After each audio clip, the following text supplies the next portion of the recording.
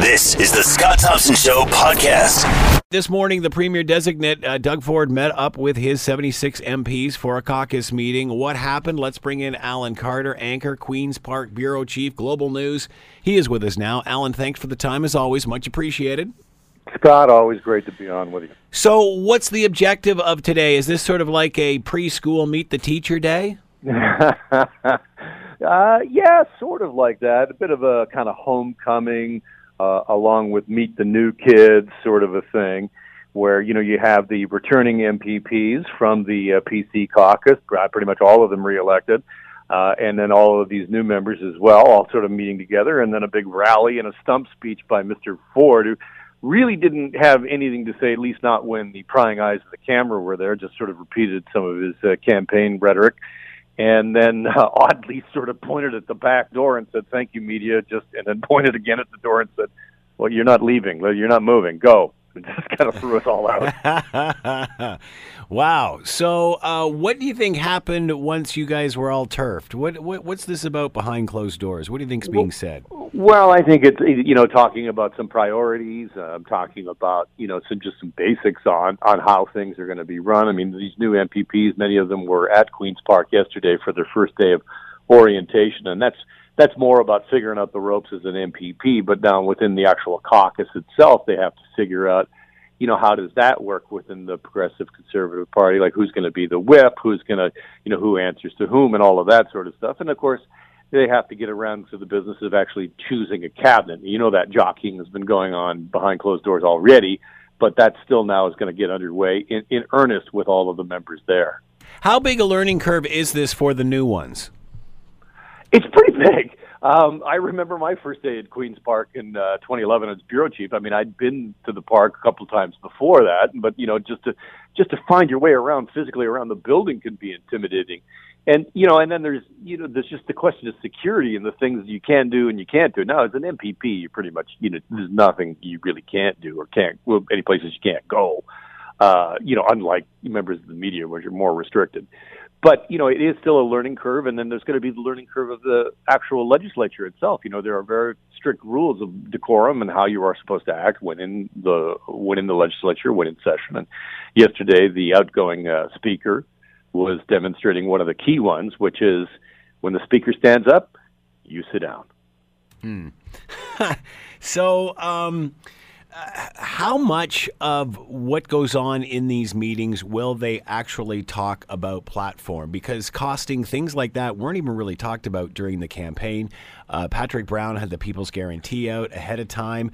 Again, we've seen, you know, we've got an idea in the past who the caucus and who would be a part of all of this and who would be a part of his inner circle and such. But at the end of the day, when are we going to sort of hear the meat and potatoes of what this party stands for? Well, that's a good question. And in terms of costing, we're not going to see anything until after the line-by-line audit is completed. And Mr. Ford was asked about that and when that will get underway, and he says he was rather vague about precisely when that will begin. They say the transition is underway. Does that buy him like 6 months or a year until he gets that done? It likely buys him until, I'd say, mid-fall. I think by that point, I'd say midway through the session, he's going to have something in terms of saying where the current books are. I don't think he needs to outline his own personal agenda and his finance till he actually presents a budget, and that can wait till as late as next year. What about size? Does size matter here? One of the biggest cabinets since the Harris days. I guess conservatives, we'd think of smaller government. Are you surprised about the size here? The size of the cabinet? Yes. Well, of course, we don't know yet, but he's talking about 20 odd, and that's considerably down from where it was. And also, the Conservatives, remember, complained very loudly about the number of people that the Liberals made parliamentary secretaries or, deputy ministers, that sort of thing, because that all comes with a bump in pay too, right, in terms of your MPP salary. So, if Mr. Ford is going to do what he said he's going to do, which is really cut back on the on the spending, I think there's going to be a far fewer of those. Hiring freeze. He obviously mentioned this and the change in cap and trade prior to even being sworn in. An eager beaver here. Unusual for an incoming premier to start like this before even being sworn in. No, not at all. I mean, Mr. Ford is looking to capitalize on the momentum and on the enormous majority he just won with 40% of the vote. And so he's going to want to move rather quickly on some of these key promises because, in politics you have a wind behind you, a momentum, and he's got it right now, and a mandate. So, even though the opposition can do little in the House to stop anything over the next 4 years, it's going to be key for Mr. Ford to get moving on some of these big promises early on. He, of course, came right out and talked about a hiring freeze in the public sector. How is that resonating with Ontarians? Remember what happened to Tim Hudak when he said we was going to fire 100,000 employees. And then, of course, in the end, it was through attrition, and he just didn't really clearly state that. That being said, the public doesn't seem to be too upset with what he's announced so far. Well, no, and it's a significantly different thing to say hiring freeze than it is to say we're going to cut 100,000 jobs. Yeah. Mr. Hudak found that out to his own detriment, his own political detriment. And of course, the difference here also is that Mr. Ford's already in power. The NDP writing a letter today, Andrew Horwath writing a letter today asking for more details on this hiring freeze and how it's going to work, because we don't really have a ton of details. We have a Secretary of Cabinet essentially issuing a memo to department heads just basically saying, don't do anything until everybody's in place. Till, right. There's no spending, no hiring until the new government is in place. So there's a little bit of distance we have yet before we find exactly how it's going to play out. Another obviously mentioned cap and trade and getting out of this deal with Quebec and California. Did he mention anything more about that today? And what happens with the Prime Minister? Is he on a collision course with the Prime Minister on this? Well, of course, he did mention the end of cap and trade today, but he didn't mention anything in the way of details, which is, if you've been covering Mr. Ford, is pretty much right on character. He talked about it's a terrible tax and it's gone. I'll tell you, it's finished, to the loud applause and cheering of his caucus. But all of these details that you're talking about things like, okay, what happens if Trudeau does try and enforce a carbon tax on Ontario?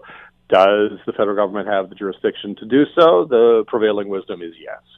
And of course, what does it mean in terms of legal liabilities with California and Quebec? Are we, as a province, going to be opening ourselves up for possible lawsuits for, canceling and exiting this program in the way that we are planning to do? Again, we don't know, other than Mr. Ford saying that they've looked at it and they don't think there's much risk. Talk a little bit about bench strength here. Lisa MacLeod, Christine Elliott back out of retirement, Caroline Mulroney. How do these help? How will they help shape this government moving forward? Well, obviously, Mr. Ford has, and he made a point again today of saying about the all-star team that he has assembled in the room. He does have many ways to go in terms of choices, in terms of both experienced MPPs and also some new faces with outside experience. But part of the problem, Scott, is going to be there's 76 of them, or 75 if you don't count Mr. Ford, of course. And so there's going to be one tier that will be in cabinet, and then there'll be another tier that will be waiting to get into cabinet, and there'll be a third tier that are really, really hoping sometime later in the mandate to get elevated, and then a fourth tier who will totally recognize that there's just absolutely no shot whatsoever to ever get any job beyond being an MPP. And I tell you what, a couple years from now, let's go check with those people, because, they won't have anything to lose, and the government won't have any sort of, real carrot or stick against them. And that's where some of the dissatisfaction sometimes comes from. What do you think the chances are of Doug Ford allowing the Liberals official party status? That's a good question. There's been a lot of speculation back and forth on that and whether he should do it. I mean, I'm of the mind that it doesn't make much sense. It certainly doesn't make sense if you look at the logic on the last time the numbers were moved, because last time around when the NDP fell beneath what was previously official party status at 12, the reasoning was that, well, wait a minute, we just shrank the number of ridings significantly in Ontario. Mike Harris had just done that. There were far fewer ridings. So that made sense that if we had fewer ridings to win, then the bar for official party status should be lower. Well, this time around, we added seats. Mm-hmm. So if anything, you think they should be raised? It should be raised, the threshold. Well, I mean, I certainly think that's a pretty strong argument against lowering it. It's interesting how Andrea Horwath just defers this question to Doug Ford. Yeah, well, that's what I would do too. I mean, it's a no-win, right? You do it, there's going to be all kinds of questions about why, and what's it cost the Treasury, and all kinds of other things, and if you don't do it, it's not just a case. It's just not a case of being a nice person. Yeah, well, this is it. I mean, the downside is that we're like, well, he's such a meanie. Well, welcome to politics. How and what is Andrea Horwath and the NDP doing to prepare for their next role? Well, they met and have declared that they will keep Mr. Ford in check. How they do that is, well, there's very limited tools within their arsenal in terms of official opposition. But they will try and continue to remind Mr. Ford that only 40% of the population voted for him, which, if you add up all the people who did not vote for him, obviously that's a majority. So they'll try and present that. I think what's going to be interesting is... How can you keep presenting that argument when there's a three-party system? What's that? That 40% for him? Yeah. Well, that's just, it's politics. I mean, why do we always get into this discussion after, an election is over? We always question this, question that, the popular versus seats, da-da-da-da-da. They won, let's move on. What about the Liberals here? What do they need to do? Obviously, quote today, they're doing some soul searching. How do they regroup from this? Well, the first thing they're going to have to do is find themselves a new leader. And that new leader is going to have to want to, just get right down into the grass and right into the grassroots and all the church basements and all the backyard barbecues and try and rebuild this party. The party has still an apparatus which is in place. So it has a skeleton. It just now has no meat, and it also has no money to be able to rebuild. So it's going to be a long road back, but the first priority for John Fraser is going to be just to try and reorient the party, get his caucus in place, get ready for the new session, and begin the process of looking for a new permanent leader. How much of a discussion do you think they're having at this stage in regard to where the party ended up and bringing it back towards the center as opposed to the left to cut off Andrea Horwath? Well, you heard a lot of that on the campaign trail, at least I did privately from, sitting MPPs. Ministers would tell me, we've gone too far to the left. We left our base. And this is, what's going to happen, as they all sort of suspected, was going to be, the reward for that. So I think there is a strong current within the party that says we must go back to the center. We must be that big tent again. Almost kind of what, Patrick Brown tried to do with the Conservatives, remember? Yeah, absolutely. Alan Carter's been with us, anchor and Queen's Park Bureau Chief, Global News. Make sure you're watching Global News tonight for more on all of this. Alan, as always, thanks for the time. Much appreciated. Thank you so much. You're listening to The Scott Thompson Show, weekdays from noon to 3 on AM 900 CHML.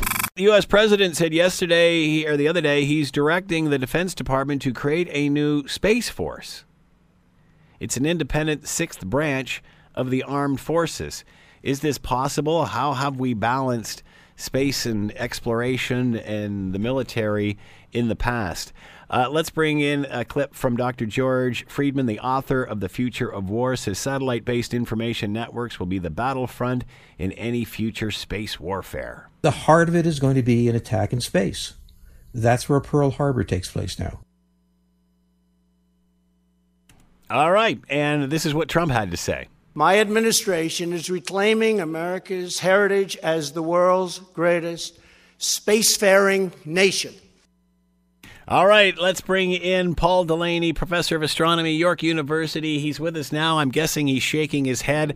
Paul, how are you today? Yeah, that sums it up pretty well. I'm good. The summer is here. It's clear. The astronomer in me is happy. Yeah, very, very true. I see you as a scientist looking at all of this and your passion for it and everything that it's meant to you over the course of your life. And now people are trying to spoil that with warfare. How do you balance, and I'm sure this has been going on since the space race of the 60s, how do you balance space exploration and all the great things people like you try to do with military? Well, it's a challenge. I mean, there's no two ways about that. I mean, the United Nations put out the Outer Space Treaty in 1967 trying to get in front of some of this type of activity. And I think you could probably say that in the first 20 years or so, from 57 through to the mid-70s, it was very largely a science-engaged arena. We were launching satellites for the first time, geostationary satellites to give us communications, weather satellites off to the moon for science, the space race, and then, of course, the Apollo-Soyuz test mission there in 75, hands across the two major space nations. However, since then, we've been steadily moving in other directions. The science engagement of space is still there, but as you well know, the Space Shuttle and the Department of Defense were hand in hand for a long time. We went round and around and around Earth orbit for 30 years, not really advancing the exploits into space. In that period of time, the militarization was steadily growing, whether or not we want to admit it or not. And as the clip stated at the beginning, satellites and satellite warfare, the ability to choke off information flow to your troops on the ground, that's really where it is likely to be in the next major confrontation. So Pearl Harbor in space is probably not too far wrong, but it will be satellites rather than people per se. So let's talk about that. What would this look like? What does this all mean? What is space warfare? Well, don't think of Moonraker and James Bond. We're not talking about deploying a shuttle with all sorts of space marines jumping out of the payload bay and meandering around in Earth orbit. It really is a matter of taking out your assets. Now, bear in mind, this is not really my forte. I'm somewhat knowledgeable, like some other people, but it's yet to be written. But it really is the satellites. We've got low Earth orbit satellites, we've got geostationary orbit, but all of them are engaged in the same activity, providing intelligence, insight, communication infrastructure for armed forces around the world. You take them out of the equation, and you certainly you deplete the effectiveness of any force. So we've been seeing all three major nations, China, Russia, and the U.S., engage in how best to destroy satellites over the last 15 to 20 years. Do you do it with the brute force approach of knocking them out with a strategic missile, or do you take them out, blind them with lasers from the ground, or do you just inhibit their ability to communicate, the downlinks, if you will, by trying to scramble their signals? It's those type of engagements that we're going to see, I suspect, if there is ever a major confrontation on the surface of the Earth. So you're basically talking about destruction of information satellites that we all rely on every day for pretty much every aspect of life. That's exactly right. Every aspect of life. I mean, if you think about your day-to-day activity and what you don't do with our computer infrastructure, it's very minimal. I mean, you sleep, and that's about it. My microwave, even for heating of food. But every aspect of our modern life is bound up in computers, and a lot of that information flows through satellites. So, you take that out, that'll be a big problem. How is this possible now? Do we have the technology to do this now? Why is it not happening now?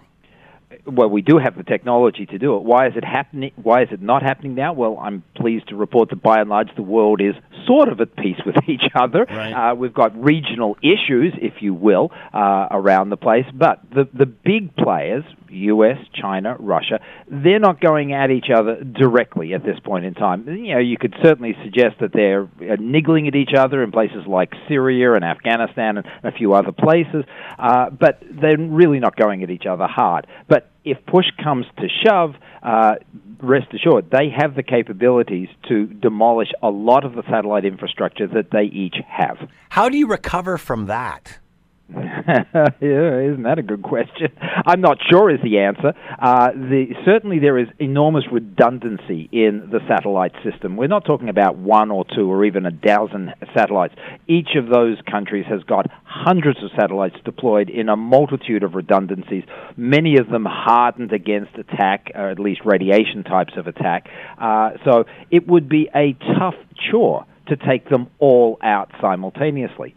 But the sheer fact that President Trump has signaled the Defense Department that he wants them to start spending a little bit more time, effort, and energy to engage this problem suggests to me that maybe, just maybe, there is more afoot out there than we are aware of, and he wants to make sure that the U.S. is not caught flat-footed.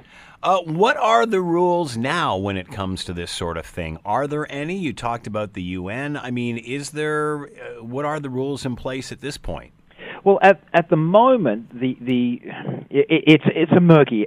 Excuse me. It is a bit of a murky area, and that goes for not just what you can and cannot do in low Earth orbit, geosynchronous orbit, but when you're talking about going to the moon or going and picking up pieces of asteroids and so on. Whose property is that, so as to speak? I mean, the U.S. went to the moon and planted 6 flags in the late 60s and 70s, but it's not a U.S. protectorate. It's not a state of the U.S. at all.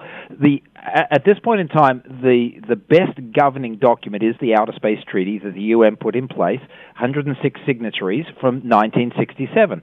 But it's not a particularly binding document. It lays out a set of generalities whereby we basically play nice together, that the domain of space is for the benefit of humankind, or I think they actually used mankind back then. But it's meant to be our collective domain, and we're not supposed to sort of go around messing it up. Nobody is allowed to lay claim.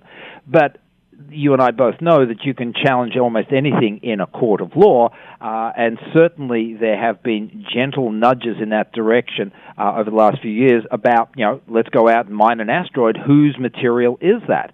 And at the moment, the indications are that it's probably whoever goes out there and picks it up. But that doesn't mean that it's their asteroid, just their piece of the property, so as to speak.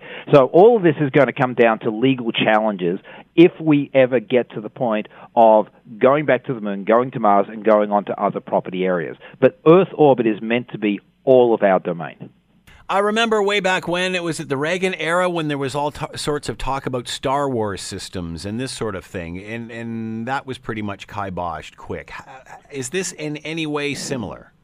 Well, we say it was kibosh, but I mean, you can bet that a lot of it wasn't. It all just went undercover, shall we say. Right. There's a group called DARP in the U.S., which really develops a lot of really interesting technology, shall we say. There's a small little space shuttle, for example, that runs around in Earth orbit that the Department of Defense uses, and it goes aloft for literally 500 days at a time, and it changes orbit, and it carries experimental equipment on board, and so on. And that's just what we see. Who knows what we are not seeing? So I suspect a lot of what we're talking about here, as far as Space Defense Force and so on, has its genesis back in the Star Wars Reagan era. But it never came to prominence because, of course, the Soviet Union collapsed, and therefore a lot of the high-profile necessity of Star Wars dissipated. But I think it would be naive to suggest that it never really came to pass at some low level and exists as a part of the U.S. defense infrastructure today. So the Washington Post is reporting that the Defense Department and the Pentagon, that Trump has told them to create a new Space Force, an independent sixth branch of the armed forces. Initially, he said he conceived this as a joke and has offered few details about how all of this would operate. But apparently he wants to now, thinking this is a good idea, establish this new branch of the military. Is this forward-thinking or is this silly? Yeah, I've been thinking about the one. I think in a way we have to concede that it is forward-thinking. Again, it'd be naive to believe that we are not going to come into conflict with each other in the space environment. Right. And I am sure that the major players have already started thinking about, their version of the Army or the Space Marines in orbit. I hope it never comes push to shove. I hope we become intelligent enough and moral enough that we don't repeat the errors of the past. But, I'm not terribly confident along those lines. Yes, I think we have to grant that it is a little bit of forward thinking. I think he's also playing the odds at this point in time. This plays up well to the people who want to assert U.S. dominance over this, that, and the other. He's got a few other issues on his plate at the moment, so deflecting away from sort of, the immigration issues is probably not a bad plan. So I think he's likely to be playing politics as well. But, every U.S. president does that to one extent or another. What does it say to other world leaders by even bringing something like this up? How does Russia and China react to this? Oh, well, I suspect that it's already on their agendas and it's already happening. I don't think the U.S. has come at this as a bolt out of the blue. My bet is that they've probably got some suggestion, shall we say, that both China and Russia are already engaged in this activity. I mean, both Russia and China have got the ability to deploy people in Earth orbit, and remember, the U.S. does not at this moment in time. The infrastructures that exist in both the Russian Space Federation and the Chinese Space Agency are very significant. And the U.S., I think, is a little bit concerned about both of those places deploying assets that are more significant than NASA and the U.S. Going back to the moon, it wouldn't surprise me, in fact, if the next person who lands on the moon is a Chinese tachonaut. So I think in many ways the President of the U.S. is responding to an existing need, shall we say, to keep abreast of this type of space-based adversarial activity from Russia and China. Even though there's no outward show of that activity at the moment, you can bet that there are indications of it as far as NASA and the U.S. are concerned. Well, we certainly hear almost on a weekly basis of some sort of data breach, some sort of hack, some sort of cyber crime that's happened to large or small companies here back on Earth. That seems like a critical enough issue. Now we're talking about the satellites that actually feed all of those. Is this just a matter of time? Because this literally could cripple the planet, could it not? Even more so than one of these hacks. Well, in a way, I think that is a worst-case scenario. I would like to believe that there are enough checks and balances in place that, wholesale losses of data, the crippling of, say, Wall Street or other economic engines that drive the Western economies is sufficiently backed up, sufficiently protected that you might be inconvenienced for a few days, perhaps, or maybe a week or two while you reestablish it. But I like to believe that my colleagues in the computer security, cybersecurity arena are sufficiently adept that there are safeguards. Yes, we hear of leaks and we hear of breaches and so on and so forth. But if you think about it, what has taken place to date is nothing much more than inconvenient. Now, I know if you or I's data gets breached, it feels a lot more personal than that. But on the global scale, at a societal scale, most of the breaches that have taken place at the moment, I think, fall into the category of annoyance. I would like to believe that we've got enough protection in place that it's never going to escalate much beyond that. But it would make for a great thriller movie, wouldn't it?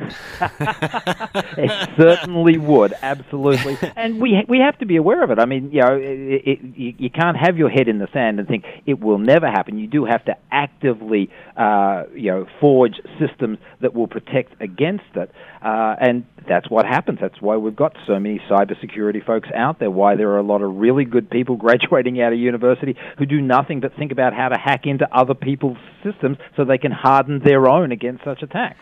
That's the world we're living in today, Scott. So do you think the Space Force will ever take off? And would this mean more money for companies like NASA or for organizations like NASA? I'd like to think it would mean more money for NASA, but I think it's just going to mean more money for people like the Department of Defense and DARPA. I mean, one of the lines from President Trump is that he wants to see the U.S. back being the spacefaring leader. But we haven't seen that translate into money in NASA's pocket at the moment, and that is exactly in keeping with many of the preceding presidents, Obama and Bush and so on. They've trotted out a good line saying they want NASA to do more, to be bigger and better, to be able to reassert U.S. dominance in space as far as manned spaceflight is concerned, and none of them have written the check to allow it to happen. And in many ways, NASA has continued to hemorrhage. So this Space Force, I don't think, is going to see much more money towards NASA. I think the developments that we see as far as space transportation for you and I is going to come through the space tourism industry, the places like SpaceX, who wants to be able to deploy satellites cheaper than the United Launch Alliance and so on. I'm not convinced that we're going to see a lot more money flowing to NASA. I'm hoping that NASA's budget at least holds its own, so its terrific science will continue, but I don't think we're going to see NASA taking as much of a lead as far as human spaceflight is concerned as they have in the past. U.S. President Donald Trump talking about funding a new Space Force. And certainly, if at anything, another interesting distraction to the U.S. presidency. Paul Delaney has been with us, professor of astronomy, York University. As always, Paul, thanks for the time. Much appreciated. My pleasure, Scott. Have a good one. You're listening to The Scott Thompson Show, weekdays from noon to 3 on AM 900 CHML. The Modern Record album as we know it. Is it a Modern Record album now? Reaching a milestone, 70 years as a 33 LP, 33 and a third, I guess. This doesn't include, obviously, going back to the days of the 78 and so on and so forth. But obviously, this form of delivery of music has been around for an awfully long time. To talk more about all of this, Alan Cross is with us, music journalist, internationally known broadcaster, and with us now. Alan, thanks so much for the time. Much appreciated. Oh, you're welcome. So considering, and I know this is specifically what you're talking about here with this article, and of course you can find it on the Global website, Happy 70th Birthday to the Modern Record album. Obviously you're talking specifically about the LP here, and coming from a 78 to an LP, a 33 LP, but considering how much delivery of music has changed over the last couple of decades, how did this version of music distribution last so long? I mean, even go back before the LP to the 78 and such. This method of extracting music from a disc, it lasted forever, and yet that seems to be gone as far as something to replace it. Well, it does. The rotating disc was first invented by Emil Berliner in the late 1900s. He came up with this idea that a flat disc that spun at whatever rate could store about 4 minutes of music per side. So you had an 8-minute record, and that became the heart and soul of recorded music in the industry that has spawned for about 50 years. But the problem was that these things were very fragile. They were made of shellac. It was hard to get shellac during World War II for a number of reasons. And the Columbia Records was looking for some kind of competitive advantage when it came to selling music. So they used this substance called polyvinyl chloride that scientists had begun to use for sewer pipes and decided to make it into records. And it turns out what the thing that they made has been so durable and so long-lasting in terms of public affection that basically what was reintroduced at the Waldorf Astoria Hotel on June the 18th of 1948 is still the same kind of thing that we're using today. The only thing that really changed came in the late 1950s when people figured out how to put stereo sounds onto LPs. But essentially, what we're using today is the same thing that this dude named Edward Wallerstein introduced to the press corps in New York 70 years ago this week. So how do we stay so long with that format, yet now nobody seems to be as affectionate for any other format, whether you go cassettes, 8 tracks, whether you go to compact disc, digital downloads, whatever. I mean, even look at what Apple's doing now, and that's, almost come to the end of its run. Yeah, it's interesting that something so old should continue to last so long and outlive what's supposed to be superior formats. Yeah. I think it's just because it's the right size, it has the right feel, It offers liner notes and album artwork in ways that none of those other formats do. And it's a very simple kind of technology. All you're basically doing is dragging a diamond needle through a groove. And it's so simple that this is the technology that scientists put on the Voyager spacecraft. So whenever our future alien overlords finally intercept that thing, they'll look at it, see instructions on how to build a turntable, and then play the record back. It's just a very, I don't want to say primitive, but it's certainly almost a deceptively simple way of storing audio. It works so well. You talked about liner notes and what the whole album experience was like, the photography and even album design covers, that sort of thing. Is perhaps one of the reasons for the continuing vinyl resurgence is that we really haven't replaced the LP with anything? We haven't replaced, although the sound is better and the convenience is better, we still haven't got that thing that has captured our attention like the album does, whether it's liner notes or lyrics or what have you. No, it's really strange that we don't have the same sort of affection for the CD, do we? Maybe it's because you have to interact with it physically in so many ways. With the CD, you take it out of the case, put it on in the tray, and press play. With a piece of vinyl, you have to be a lot more careful. Taking it off the shelf, taking the record out from the sleeve, putting it carefully on the turntable, lowering the needle onto the grooves. It just seems to be something that requires more of our attention intrinsically. It's funny. I have a 15-year-old daughter just turning 16 and, of course, has gone through the vinyl thing and has a turntable in her room and such. And I'll never forget when she got it a couple of Christmases ago and bringing up some albums for her to play and putting it on for her. And she said, well, how do I get to the next track? What do I do? What do I push to get to the next track? It's like, well, you lift the needle up and you go to the next where the grooves are apart and you put it back down again. It's hilarious to almost have to explain that to her. Yeah, there's a certain amount of interactivity that we have with vinyl that we don't have with any other format. Maybe with cassettes, but I don't think anybody is really all that fond of fast forwarding and rewinding through something that you can't see. I think the appeal of cassettes were that you could make the mixtape. That was the origin of the mixtape. That's where that started. Yeah, that, and you could play them in the car. Yeah, exactly. And that was about it. Vinyl, it's that thing that you have to take very great care with.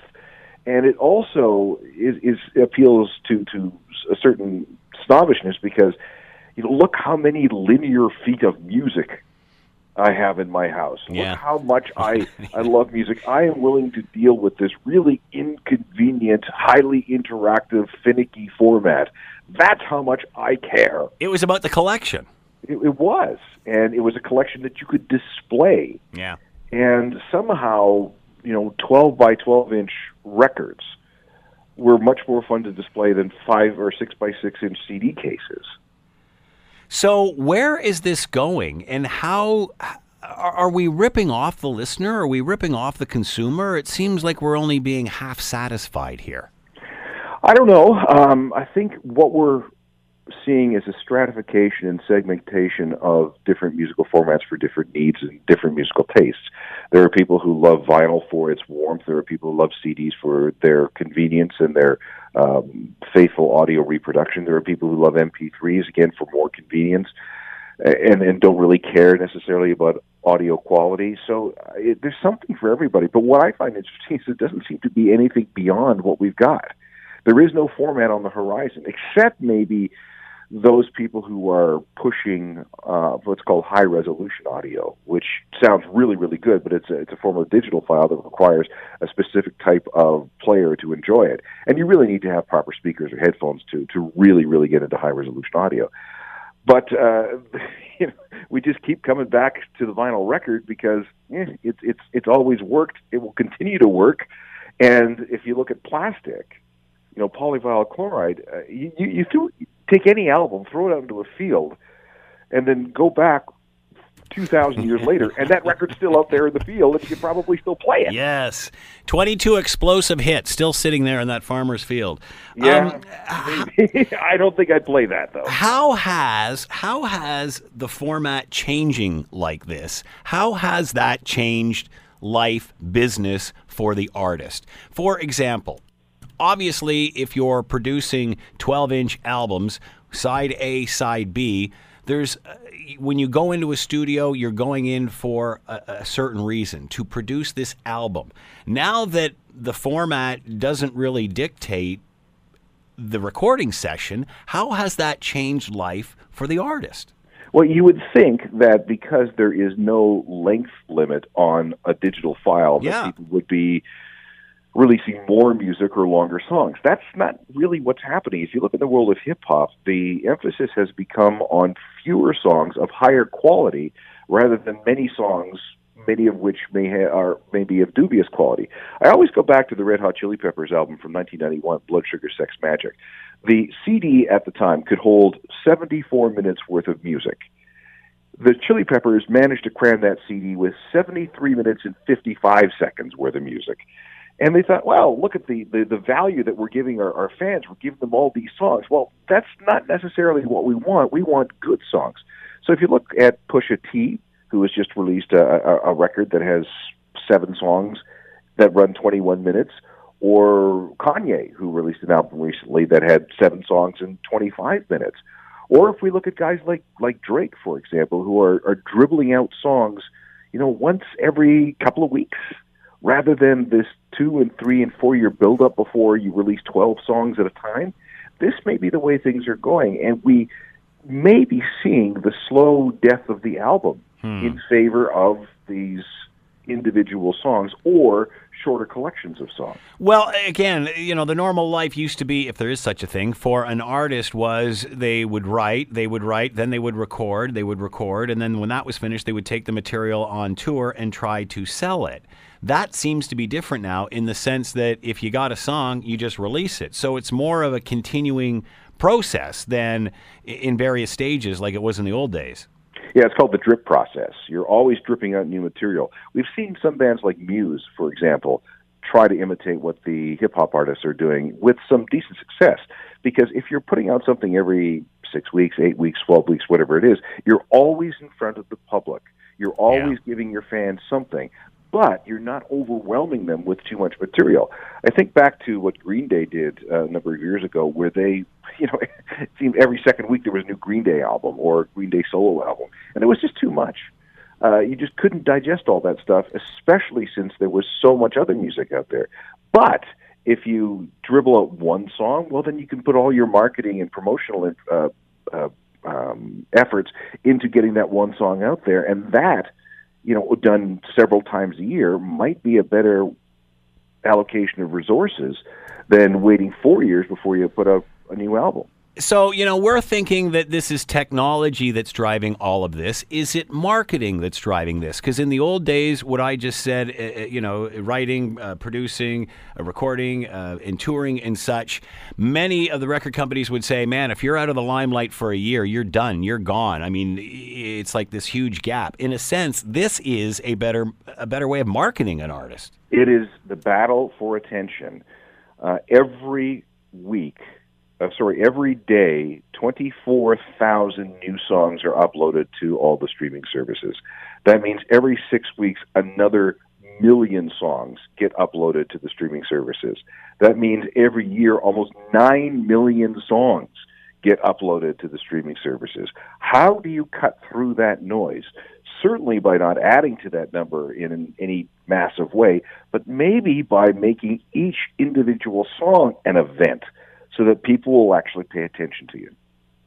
So as a result, is the collection dead and the future streaming services? And that, if I can do the comparison to a shirt, well, I may wear a shirt for a year, 2 years, and then it's done and it's gone. And 5 or 10 years later, I go, you know what? I'd love to have that shirt back, but it's run its course. Well, at least with an album, CD, I mean, I'm sure you've got many that you've had for years.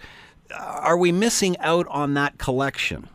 Well, people don't seem to be all that interested about it. If they want a collection, they'll go out and buy the CD or they'll go out and buy the vinyl. But the vast majority of people, they just want that song. Yeah. And albums for them mean nothing. What they want are the playlists. Give me a bunch of hand-picked songs just for me that make me happy. But it's for you for the time. This is what I'm listening to now. What happens when all of a sudden you think, you know what, I'd like to hear something that I had 10 years ago? Is it still on that streaming service? Is it still available? Probably will be, but at the same time, it'll probably be buried under so many other songs that you may not want to go back or may not even think about going back to listen to those songs.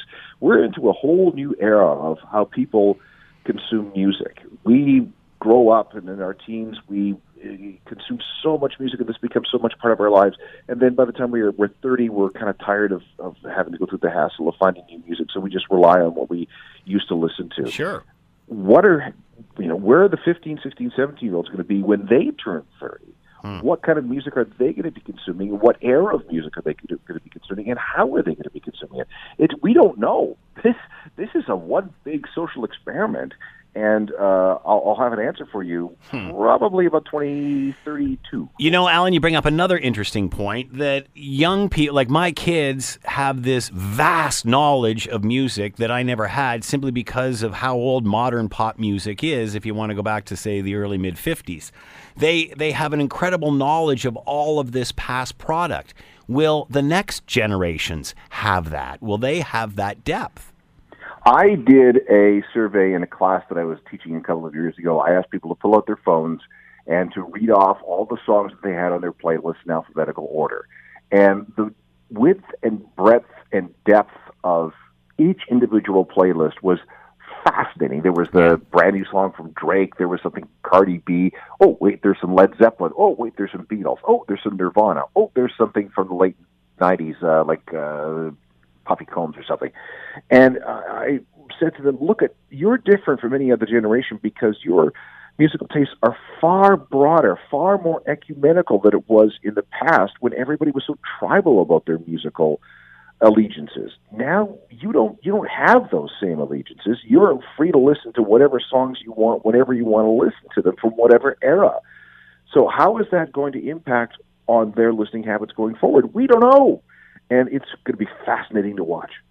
Will the format become irrelevant as long as they get the music? They don't care what form it takes between now and their middle-age years? It's got to be convenient, unless they are the kind of people that want to have a collection and show off their devotion to music by using a very, very inconvenient format. It has to be convenient. So this is why we're having a lot of people getting away from high-fidelity sound, because it's just too much trouble. If you just have your phone and a pair of decent earbuds or a set of horrible Beats headphones. They are terrible headphones, by the way.